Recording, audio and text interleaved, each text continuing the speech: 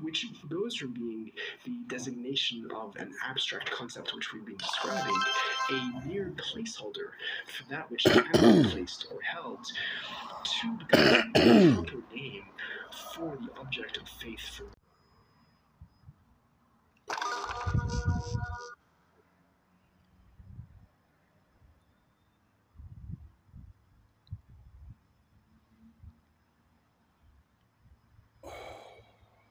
I'm going to make noises that are planned.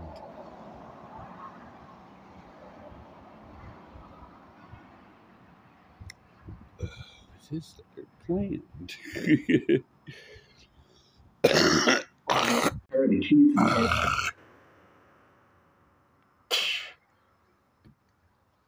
He has a very interesting idea. He elaborates a seven-fold form of interpretation, whereas we spoke about four previously. He has a much more extensive form, and he to change the letters around. He's saying we can do that.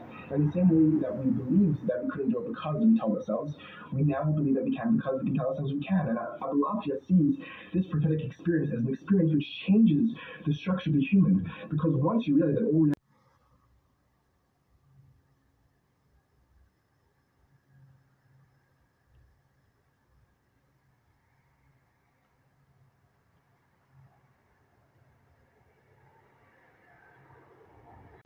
dies from the castration.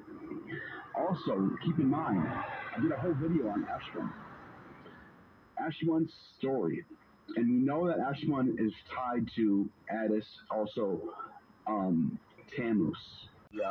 He offers up his only begotten son, Yedud, which almost looks like the word Judah, and offers up. It's not Yedud, it's Yehud. So that supports it more than if it would be Yedud.